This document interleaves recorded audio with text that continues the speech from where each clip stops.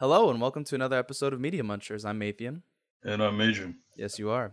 We're going to get into it with the general news before we break down our episodes. So, without further ado, I don't know if you knew this or not, but the world's first airport for flying cars and drones opens this year. Do you know about that, Big Apple? First I've heard. First, you've heard of it. Well, it's important. According to this article, Urban Airport has chosen to build its first Air One transport hub for autonomous delivery drones and electric flying cars next to the Rycock Arena in Coventry, UK. So it's out there where the chip eaters are. The futuristic facility will launch later this year. It will support delivery drone and air taxi technology and eventually transport cargo and people across cities. What I want to know, Big Apple, is are you going to own a flying car in 20 years or what?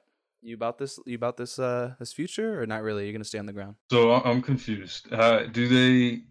They're not providing the flying cars yet, right? Nope. Because that doesn't exist. Well, here's the thing. Actually, I did a So deep dive on this the other day, and in the sci-fi sense, no, they don't exist.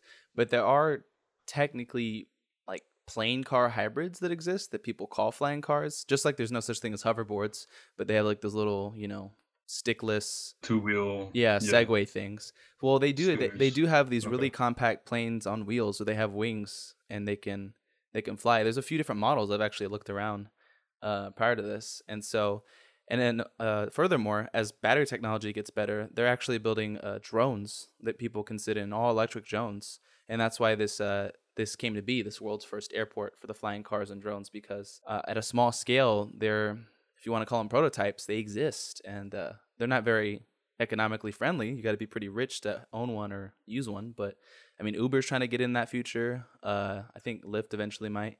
So they're definitely trying to break into that industry. It's just a matter of how compact can we get our energy. All right. There's actually there's a reason for it. Big Apple.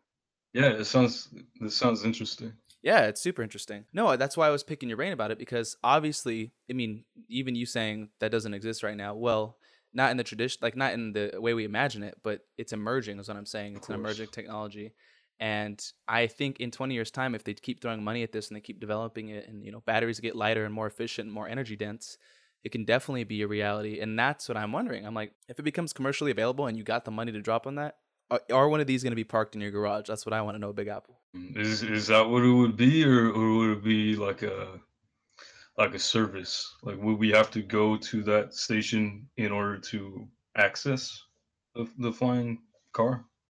The way I understand it is that it's definitely going to be service based. It's certainly going to be in dense and populated cities where there's actually a demand for it. Like I don't think Kansas. It's not going to be like super popular there unless they have long range ones. But my point is that it's going to be service based. That's why Uber's trying to get into it. If you can go to like a city like New York where the traffic's horrible, most people don't even own cars. If you can just fly above all that nonsense, get from point A to point B for relatively cheap, it's definitely going to be a service based thing first, kind of like Elon Musk's boring company. If they can avoid traffic and travel Right. across Yeah. the West, people will do it. So that's kind of the idea here. So it would definitely will be service based and more of a commercial commodity kind of thing as far as the transport's concerned.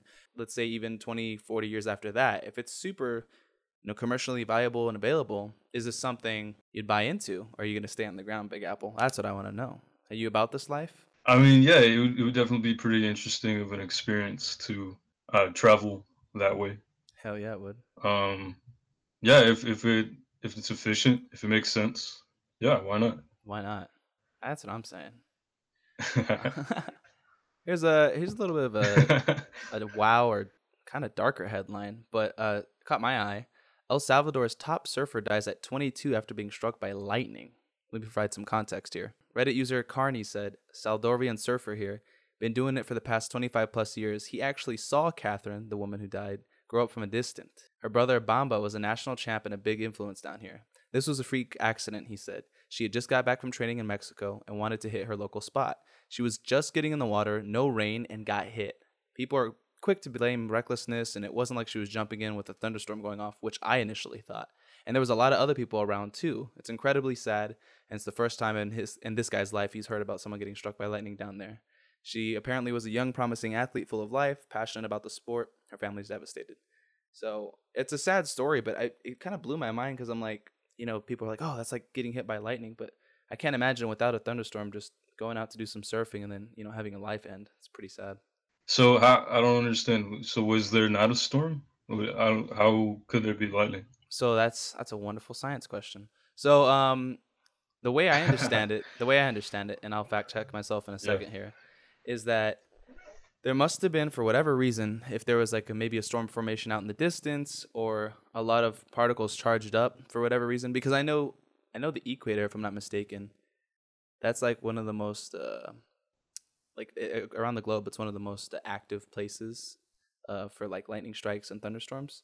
But I guess there was a lot of charged particles, negatively either on the ground or in the sky. And then with lightning Hmm. strikes, it's usually from the ground up because it's like energy being released and being dissipated into the atmosphere like in a split second, like a huge charge up of, I guess, static electricity. And I guess she really got caught in the wrong place at the wrong time. I really don't know how that could happen without a lightning storm. Yeah, that So sucks. that really does suck. Yeah. Here's another left turn. This isn't exactly news, but it's something I really wanted to talk about because it kind of crosses all my fascination checklists off. I don't know if you've heard of this, but Tom Cruise apparently is working with NASA on the first movie filmed in space. You heard of this, Big Apple? No, yeah, this is all news to me. Wait. This is news to you, Big Apple? I'm breaking this to you? Yeah, yeah, this is breaking news. Oh shit. Okay, here's the scoop, Big Apple. So this broke I think last May. Tom Cruise will officially be going to space in October 2021 to shoot a still untitled film helmed by the Edge of Tomorrow director Doug Liman. Cruise and team will be filming aboard the ISS. A NASA administrator by the last name of Jim revealed last May. The upcoming film will be the first movie ever shot in space if it goes as planned. The film is reported to be a $200 million Universal project, according to Deadline. No other details have been revealed at this time. It's reportedly, well, actually, before I say this, what do you think it's for? Like, what do you think he's filming up there? Well, the headline says for a movie, right? Yeah, a movie, but like I'm asking what franchise? Like, what do you think he's going up there for? Is it not Mission Impossible? See, that's what I thought too. But then, according to a few Yeah. articles, it's reportedly not a Mission Impossible movie, and that the script is still being written. And I'm like, so you're like, yeah, we got Tom Cruise and $200 million. Let's send him up to space with like what? No script? Like, are they gonna go up there and do improv? I'm like, how are they writing this on the fly? That's insane. So I mean, allegedly it's not that. We don't know yet, but Hmm. I'm really excited for this as someone who loves space, and I'm like, yeah, Tom Cruise is cool and all. He's still putting out movies. They're not all hits, but he does have some bangers, and I'm really curious to see what they're gonna do with this because you know him. He's all about stunts. Holding his breath in Mission Impossible's. Like running down the Burj Khalifa. We know Tom Cruise, Big A. We know Tom Cruise. Think there's any chance of it just being a documentary? I don't think that's Tom Cruise's style, honestly. If you wanted to make a documentary in space, I feel like you could just send any old chum up there. Tom Cruise, this is a win-win for everyone because it might, I don't know, I don't want to say further his career, but it can certainly be a highlight to do quote unquote the first real stunt in space.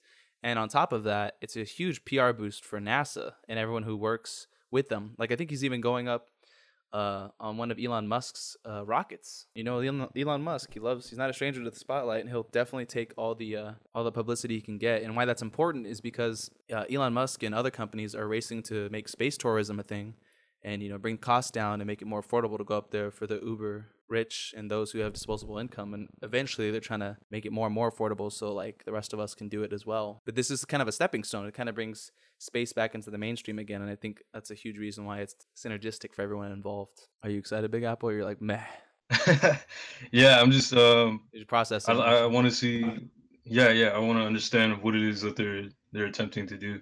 Well, I was reading some more articles because I was also trying to see what they're gonna do.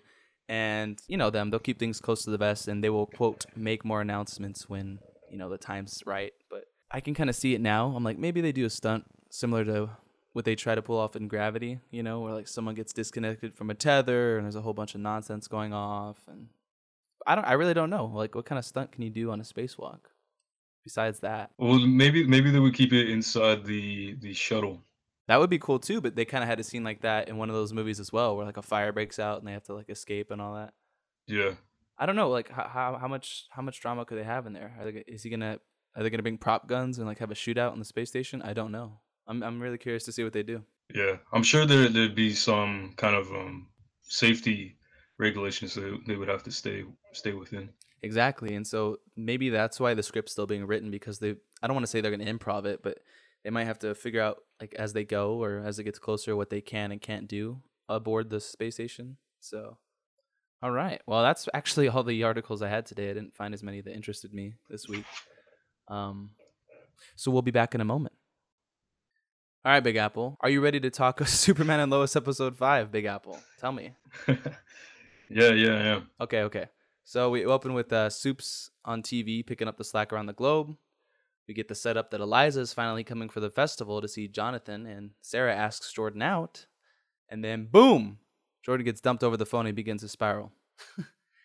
um, the boy that disappeared a few episodes back magically shows up, and Lois interviews him. We see he's jumpy, and Sharon, his mom, wants them to drop the story they'd been like pursuing a few episodes back with Morgan Edge, and the whole thing is sketch all around, right? We actually finally see Lex in his Breaking Bad RV, and he confers with his computer saying, wherever Lois Lane goes, Superman follows. So it's nice to see him back after an episode or two. So Derek Powell is the missing minor dude, right? And he calls Leslie Lar is her name, that lady you suspected was from Man of Steel, at the donation place, and like then lasers the building on fire, right? I'm like, bruh. Hey, can you hear me? Now I can. Where'd you go, Big Apple? I've been right here all this time. Wow, I thought you left me. All right, well, I'm gonna keep it moving. So we see a flashback to a very Smallville teenage Clark, and we see him play vigilante and stop some thieves from stealing some old dinosaur TVs, breaking guns in half, and all the awesomeness. I really like the self-aware jokes they're making in the script, where like the robbers are like, "Careful, this is really high-end equipment," and you just see like freaking dinosaur TV used to play the Wii on. Soup stops the donation fire, but not before all the donations are destroyed, like that one firefighter's lungs. And Jonathan tries to get cheered up by Lois after she finds out he got dumped. He isn't having it. Lois tries to get info about the scene from a hurt Kyle before walking away and bumping into Lex, who's posing as one Marcus Bridgewater, a Reuters tech reporter. He tries to dig on her relationship with reporting on Superman, insinuating she knows him better than anyone, and they exchange info as she sends him off to find juicy details. How long until Lex reveals or can't hold back his feelings for her anymore? Is he going to make like a grand play in an episode or two? Or he's going to play the long game? Because he reveals later that he definitely was either married or in a serious relationship with her on his Earth. And now he has to deal with seeing her with Clark Kent. The, I think it might take a few episodes, maybe like 2 or 3. Sure. I don't know how quick he'd be on like revealing he in another world was in a relationship with her. Right. Yeah, that's fair. I don't know because what I don't understand the main intentions of Lex Luthor. Is it to kill Superman because he perceives him as a danger to society, or is this all ploy for him to date Lois, or is Well, the way I understand it, that kind of both? I mean, they kind of do go hand in hand, but the thing is, his first and foremost, his mission was to stop Superman, because his version of Kal-El is evil, probably ends the world, or decimates everyone he loves and cares about at the very least. And so that's his number one goal while he's here. He's like, I'm here. He can't really control the fact that he's there, but he can control that he's going to put an end to Superman because he can't be trusted. And they haven't showed it, but maybe he even... No, I don't think he kills Lois Lane in his world. That's a jump. But the fact of the matter is that some dude who's not him is with this world's Lois Lane, and that gets to him. So, yeah, I think he's going to definitely play it up for 2 or 3 more episodes, try and gain her trust, get close to her, become a worthy, reporter, colleague, all that good stuff. And we'll see how it plays out. But it's definitely, I'm very interested as to where they're going with him, because they're taking their time building him up and showing you what he's doing behind the scenes, and as well they should. And he's not, villain of the week or anything like that. So I'm really looking forward to seeing how it all bubbles up, and it's probably going to be a mid-season finale thing, or possibly the finale thing, depending how far they go with it. Yeah, yeah. I like that they're sticking to 2, 3 characters, 2, 3 villains, rather than like a flavor of the week. Yeah, exactly. We've kind of had one of Sure. those with what's his face, Mr. Sonic Gun, but yeah, Yeah. that's just to further the plot line. So sticking in thinking that this Lex Luthor doesn't even look like their Lex Luthor. because Lois did mention That's correct.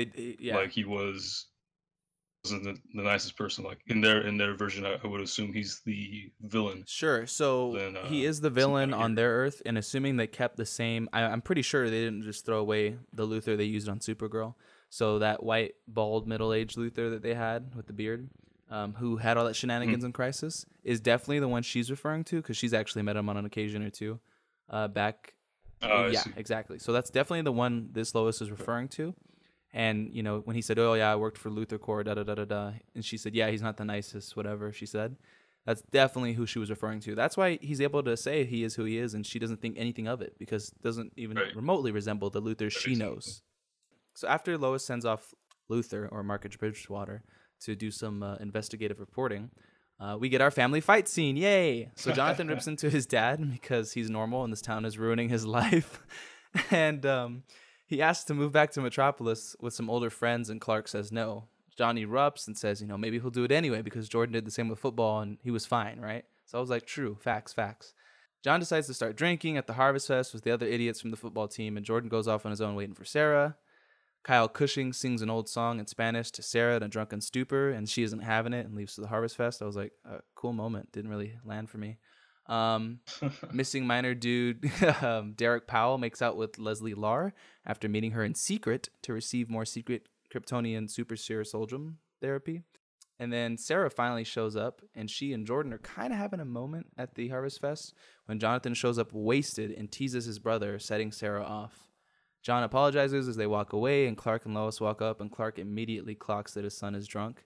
Enraged, they send him home. That's that. Clark flies off to intercept and fight super soldier Derek Powell, and Lex watches and trails them and even shoots a red sun RPG, at least that's what I gathered it was, and it, slows them down, like knocks them out of the sky, enables their powers inert for a little bit, and this destabilizes Derek's abilities and it causes his resurrected body to like explode or vanish essentially. It all ends and the family has a meeting, and Clark gives his son Jonathan a get out of jail free card because young Clark left home when he was at his age, and he urges Jonathan to give this town a little longer so he can find his path here, and if not, they can discuss other options, blah, blah, blah, blah, blah. It's not really the turn I thought they were going to go with it, but it's kind of sweet, showing his understanding. But that's not how I thought that scene was going to play out. I thought it was going to be a whole nother fight. Martha Kent gets the bench she sat at a lot in Smallville named after her. And then this is where we talked about earlier. Lex sees Clark and Lois sitting on that bench, and he's furious and breaks his little AI alarm clock and throws it against the wall or whatever. Jordan gets friend zoned. He's actually happy about it. And as he's walking home late at night, he gets ambushed by Tag with the vibrating arms. And I hope they fight next episode. Like, I hope we get an opening fight scene with them. I hope, like, I don't know. How do you feel about that? He probably escaped the little school that he got sent to or whatever. Don't you find it, um, or how do you feel about them like having a family fight every episode? That's a good question. Um, I will say this.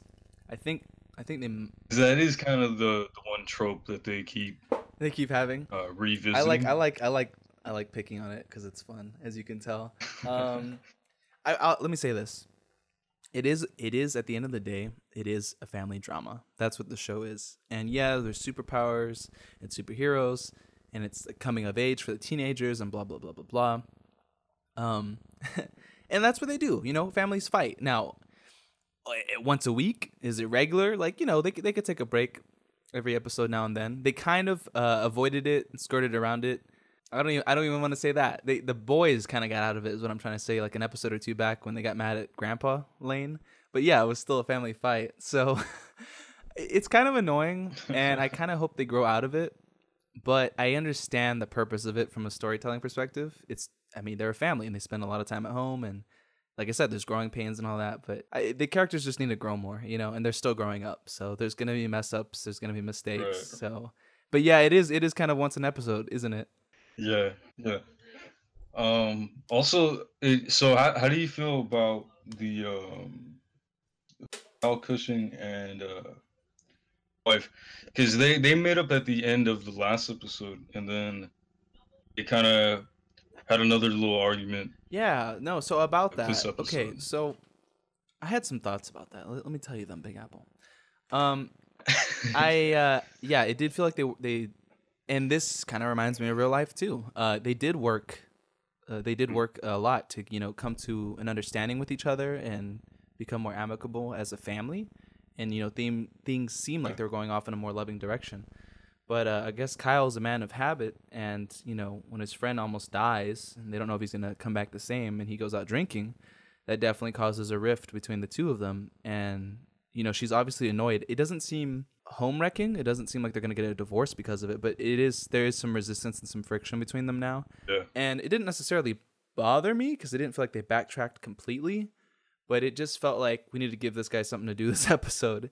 And in real Yeah. families, they do go through repeated fights, so I get it. But go ahead. Right. Do you think they're building it into something, or you think this is just kind of how these two characters play with each other That's a good question, actually. throughout So, the series? n- because you brought that up, it has my gears spinning, and I think maybe Kyle does maybe go off the deep end at some point, and maybe he either gets into a bad fight with his family, or Morgan Edge is like kind of losing favor with the town, and he's the only one who kind of still believes in him, and so maybe Morgan Edge offers him the opportunity to become more than he is, and maybe we get like evil supervillain Kyle Cushing. I mean, So, that's a leap. It could probably not go in that direction, yeah. but there's so many directions they could go, and it begs the question: why are they showing so much of their relationship? Are they trying to give you a better look into Sarah's life by showing her parents and making them fleshed out real people with problems and such and so forth? The kind of foil to the Clark Kent Mhm. family, because even that brings up the question. At one point, Sarah says, we can't all have cookie cutter perfect families like you guys do, like referring to Jonathan and his family. And that's not the case at all. She doesn't know the truth, but on the outside looking in, they seem fine. They seem fine. They seem happy, whatever. You know what I mean? Right. And so I think maybe it's done as like a foil to like, this is a really messed up family and they're trying to make it work. Yeah, yeah. It's like a juxtaposition Hmm. between the two, And shades of Clark and gray, Lois, or right? whatever. Because like Clark and Lois are technically good people, but they have to deal with their things, and Right. it's not like that the Cushings are technically bad people. They're just flawed. You know what I mean? That doesn't make them better or worse than anyone else. That just makes them human. Right. Yeah. They each come with their own issues and Exactly. handle them differently. Exactly. Yeah. Yeah. Anything else? No, that's all No, I thank got. you for the questions, because I was like, fuck, I should have written more questions down. Yeah. All right. Should we keep it moving to Falcon and the Winter Soldier? Yeah, sounds good to me. Let's do it. So, Falcon and the Winter Soldier, episode 2. We open up on a very nervous John Walker reminiscing at his old high school locker before going out to the stadium to get interviewed as the new Captain America. John is complaining about all the public speaking and senator interviews when he is, eager to do the job of fighting. Hoskins, his sidekick, reminds him this is the job now as well, like how the original OG Captain America had to do all those, press tours and all this, campaigning for the USO back in the day. This is new to him. Hoskins said 2 weeks ago they were just, ordinary soldiers planning for a mission, and here they are. This is their life now. So John, he seems likable enough. I know you didn't agree with me last episode, but I just something about his smarmy smile at the end. I was like, ugh, look at this government hack. Like seeing him in the costume like rubbed me the wrong way, and I was like, ugh. But they do a great job of introducing him from his perspective, like as a very human, and he's just trying to do his best. This is his struggle. This is what his new reality is now, and we see that apprehensiveness, and it's kind of endearing. It's fun seeing Bucky watch him on TV, angry at his comment about having never known Steve Rogers but feeling like he's a brother. I saw that little snarl in Bucky's face, and it was just amusing. You really felt how awkward that whole interview was, especially for like Bucky and knowing who Captain America actually is, like in person.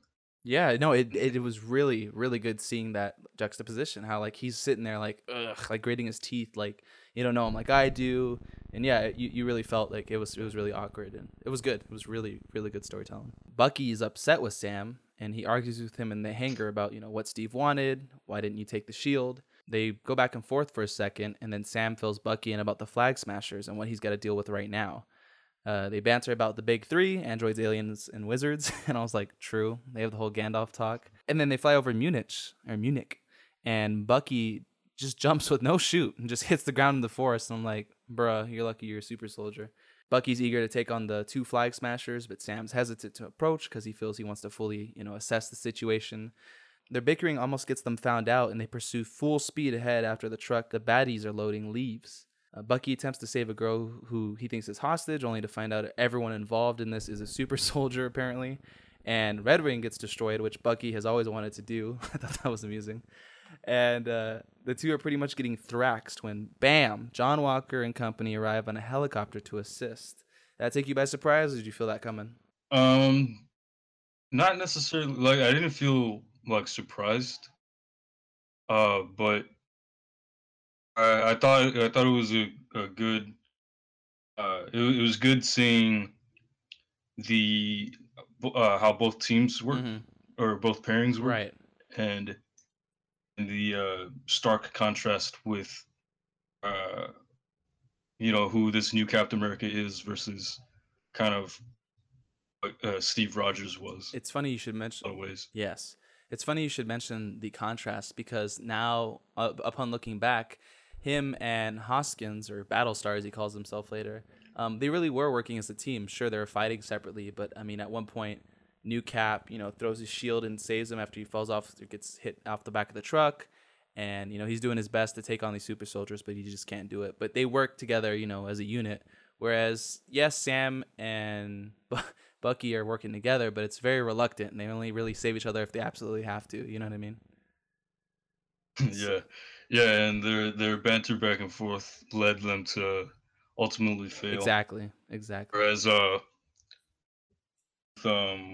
Walker and Hoskins, I mean they were up to the task in terms of their Cooperation and stuff. Yeah. determination, maybe even preparation, but they weren't they didn't have the right like skill set Right. to beat them Exactly. at that moment. Exactly. So yeah, Falcon Buck dip, and John and Co get overpowered really quick. And after some countryside banter, John and Hoskins pull up in a car and convince Buck and Sam to get in finally. They talk for a bit, and we learn that New Cap's hacked Falcon's tech, citing that he is government tech and they are the government. And we learned that, like I said earlier, Lamar goes by Battlestar, and that sets Bucky off for some reason. So they get dropped off. Yeah. And after John indirectly I mean, did it say I mean, it was bubbling, but like you did. I saw his reaction. Like after he's like, Battlestar, really? Stop the car. Pull it over. right? That set him off. I mean, it's funny because this whole episode it kind of makes them feel a little ridiculous the way they go about their business as the new Captain America and Bucky. In terms of what exactly? Wait, what do you Um, mean? What makes him feel ridiculous?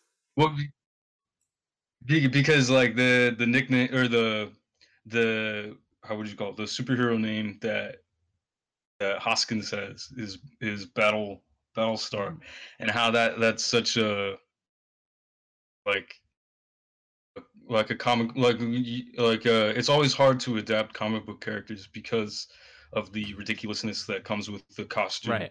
and with the And superhero name, right. and in this case it shows even more so, Yeah.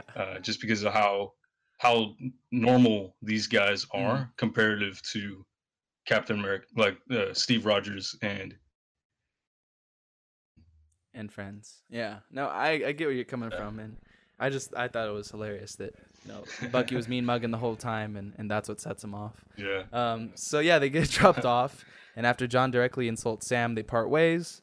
We learn there are sympathizers across the globe for the Flag Smashers, and apparently the GRC cares more about the folks that came back than the ones who never left. They have that whole catchphrase, "One world, one people." So we see what some might call extremists, like these people, these movement, they feel they're justified, and they're gonna do what they can to set things right. Bucky wants to take the shield from Walker by force, and Sam reminds Bucky about them being labeled enemies of the state back during Civil War. Bucky takes Sam to meet Isaiah Bradley, who we learned was made to be a super soldier back during the Korean War and sent to neutralize a rogue Winter Soldier, even taking half that metal arm with him. So I was like, nice. The government imprisoned him and ran tests on him for 30 years. Not nice. And Isaiah may be old, but when we see him fling that Altoids tin to the drywall, we know he's definitely still super. Isaiah is infuriated and demands they leave. And then fans, I read, are speculating that from the use of this old man's makeup, we may see a flashback of him and Bucky at one point during the show. I don't know how likely that is, but I think a flashback for him, whether Bucky's there or not, could be possible. Because I mean, the actor doesn't look that old in real life. You know what I mean? So. Oh, he doesn't. No, I IMDb'd that guy, and I was like, where do I know this guy from? He was actually wow. he actually played Martian Manhunter's father in Supergirl, and he looks like a man who's just now aging into his 50s or 60s. He does not look like he's 80 plus, whatever he did during the show. So that's where that theory comes from. Wow. It's like, wow, they really put old man makeup on him to make him seem old. You know what I mean? Yeah. I'd be interested in seeing a flashback to To that that fight, yes, story that we were talking I about. would Yeah. love to see a flashback to that. Sam is heated on the street and asks if Steve knew about the first black super soldier that's been under wraps for all these years. And Bucky says no, he never told him, And then some presumptuous cops haggle Sam and give him a hard time until they recognize his celebrity. And then they end up arresting Bucky because he missed his court-mandated therapy. And I was like, come on, Bucky. So lots of social commentary this episode, and rightfully so. So that they're doing it tastefully. I like it. Let's see what else. Some strings get pulled by John Walker's Captain America, and not only is Bucky now freed, he no longer has to go to therapy, much to his doctor's chagrin. And she's at the station, and she demands one final session with the two of them, a condition of his release, she calls it. And a tense but comedic couples therapy ensues, and then they put a pin in it after some minor breakthroughs happened. How'd you feel about that scene? yeah. I thought that was a really good scene. Yeah. Sorry, let me come back to the mic. They do some, they do some staring contests. They do some posturing, but eventually, Buck reveals that why didn't you take the shield? And Sam's avoiding telling him the truth, or at least coming out cleanly. And Buck's like, if he was wrong about you, he was wrong about me. And so he's kind of having this existential crisis a little bit, and kind of questioning his purpose, and especially now that Steve's no longer really in the picture, alive or dead or retired or whatever the case is, So, but they still kind of leave off, kind of chest puff. So the whole banter, buddy cop is definitely going to continue throughout the show. I can feel it. The two get confronted outside the station by John Walker and Battlestar, who are still trying to work with them. And Bucky and Sam, still very sour about the shield and reminding them they're free agents, say they could never team up. This allows us a glimpse of Walker's dark side when he threatens they better not get in his way. And I was like, ooh, ominous music. So I think that's going to play into, I don't want to say him Breaking Bad, but possibly if they're going to go the full U.S. agent route. And, when does he get the super soldier serum? Because it shows that he's not good enough as just a normal man compared to these, larger than life opponents he's facing. So at some point, I think he's going to do something extreme to prove how good he is, Yeah, he's gonna want to get that edge at some point. Yep, and he's already kind of, I don't want to say unstable, but he's edging there. So, the group of flag smashers we met earlier sacrifices one of their own to escape on a plane with a shipment of stolen goods. And then Bucky reminds Sam Hydra was his people and that Zemo knows Hydra better than anyone else, and they decide to go speak with him. So that's what we're going to pick up next episode. We knew he was going to be in this, but how'd you like that little tag? And you're like, would you rather have just boom, we walked up with it next episode, or are you hyped for Zemo? How do you think he's going to play a part? Yeah, I'm really interested in seeing. It's a possibility that maybe he is the supplier for the super soldier serum, or maybe he is like another foil for the flag smashers. Or, Yeah, right. Um, This is a go yeah, ahead. it's go ahead. Oh yeah, you go. No, I'm saying this might be a long shot, but I'm really interested to see if they go the whole the enemy of my enemy is my friend route, and maybe I'm sure they're gonna have words and it's gonna be apprehensive at first, but they might end up working together. And I'm not saying Zemo's gonna see the outside of a prison cell, but he just might. And if so, does he help Bucky and Sam stop the Flag Smashers? Because even though in Civil War, he was quote unquote making super soldiers or reviving them, whatever, he never wanted to do that. That was never his real intent. He hates the supers. He thinks they make the world worse.